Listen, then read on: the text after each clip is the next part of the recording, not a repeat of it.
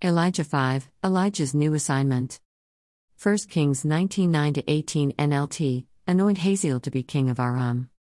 16, then anoint Jehu grandson of Nimshi to be king of Israel, and anoint Elisha son of Shaphat from the town of Abel-Meholah to replace you as my prophet.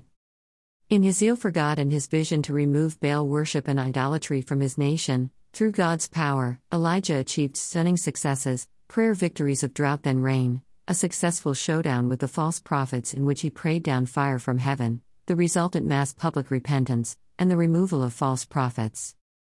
However, despite the turning wholeheartedly to God of those who witnessed the fire from heaven, this was not enough to remove the demonically controlled regime of Ahab, Jezebel, and their cabal. Elijah succumbed to the enemy's threat and intimidation. He fled in his own strength, exhausted himself, and wanted God to take him home. All that his ministry achieved so far had not been enough. God knew he was at the end of himself, his own strength gone, his pride deflated, and his vision expended. It was time for his next level in God. Strengthened by angel food, he went to God's mountain and went into his man cave. Then God dramatically demonstrated that for this challenge, despite years of success with wind, fire, and shaking under Moses' covenant, that he was not in these things. The drought and fire had only had limited success in the current challenge. God needed to take Elijah to a new level in ministry so the current stronghold of Ahab, Jezebel, and the devil's cabal of wicked rulership over the nation could be removed completely, along with all Baal worship. We face a similar crisis today. In my experience, God's fire certainly fell in the church I was in during the 1980s. Then again in the 1990s, fire fell in the city I was in. It revived the church and its people. But it wasn't enough to even eradicate sin from the church, let alone bring change to the power structures of our society. Something more was needed.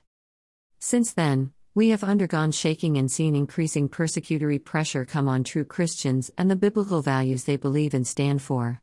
Division and contrary opinions about biblical values have plagued the ordinary believer, and the enemy has invaded with many false flag doctrines, beliefs, pursuits, and pseudo-urgencies to be, futilely, zealous about. Even through the moves of God that we know, wind, shaking, fire, it hasn't been enough to bring our nations and governments back to God. Like Elijah, we need something more. What is it? To find out, we look at the next assignment God gave Elijah. Why are we looking so intently at Elijah? Because this is God's time for His Spirit and power to herald the great and glorious day of the Lord. Malachi 4:5-6 NKJV, Behold, I will send you Elijah the prophet before the coming of the great and dreadful day of the Lord.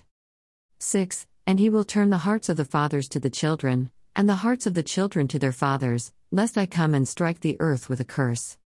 Then, speaking of John the Baptist, the angel said to Zechariah. Luke 1:13, 16-17 NKJV, But the angel said to him, Do not be afraid, Zacharias, for your prayer is heard, and your wife Elizabeth will bear you a son, and you shall call his name John. 16, And he will turn many of the children of Israel to the Lord their God. 17, He will also go before him in the spirit and power of Elijah, to turn the hearts of the fathers to the children, and the disobedient to the wisdom of the just, to make ready a people prepared for the Lord. The spirit and power of Elijah is not a different anointing to the Holy Spirit in Jesus' body, but it is an aspect of it that God wants emphasized and in manifestation as Jesus' return and judgment looms. And He especially wants it in the lead-up to a great awakening, when Jesus' glory, truth, power, and manifest presence will sweep the earth and bring on God's end-time harvest of new births for His family. What was the next level He delegated to Elijah, the level in which we must operate if we are to see God's objective fulfilled in our generation? 1 Kings 19:15-18 NLT, Then the Lord told him, Go back the same way you came, and travel to the wilderness of Damascus. When you arrive there, anoint Hazael to be king of Aram. 16, Then anoint Jehu grandson of Nimshi to be king of Israel, and anoint Elisha son of Shaphat from the town of Abel-Meholah to replace you as my prophet. 17, Anyone who escapes from Hazael will be killed by Jehu, and those who escape Jehu will be killed by Elisha. 18, Yet I will preserve 7,000 others in Israel who have never bowed down to Baal or kissed him. We have to note that when God refers to killing people in this passage, He is talking about judgment on, and the removal of, the evil Ahab/Jezebel regime and their demonic cabal, not randomly killing good people.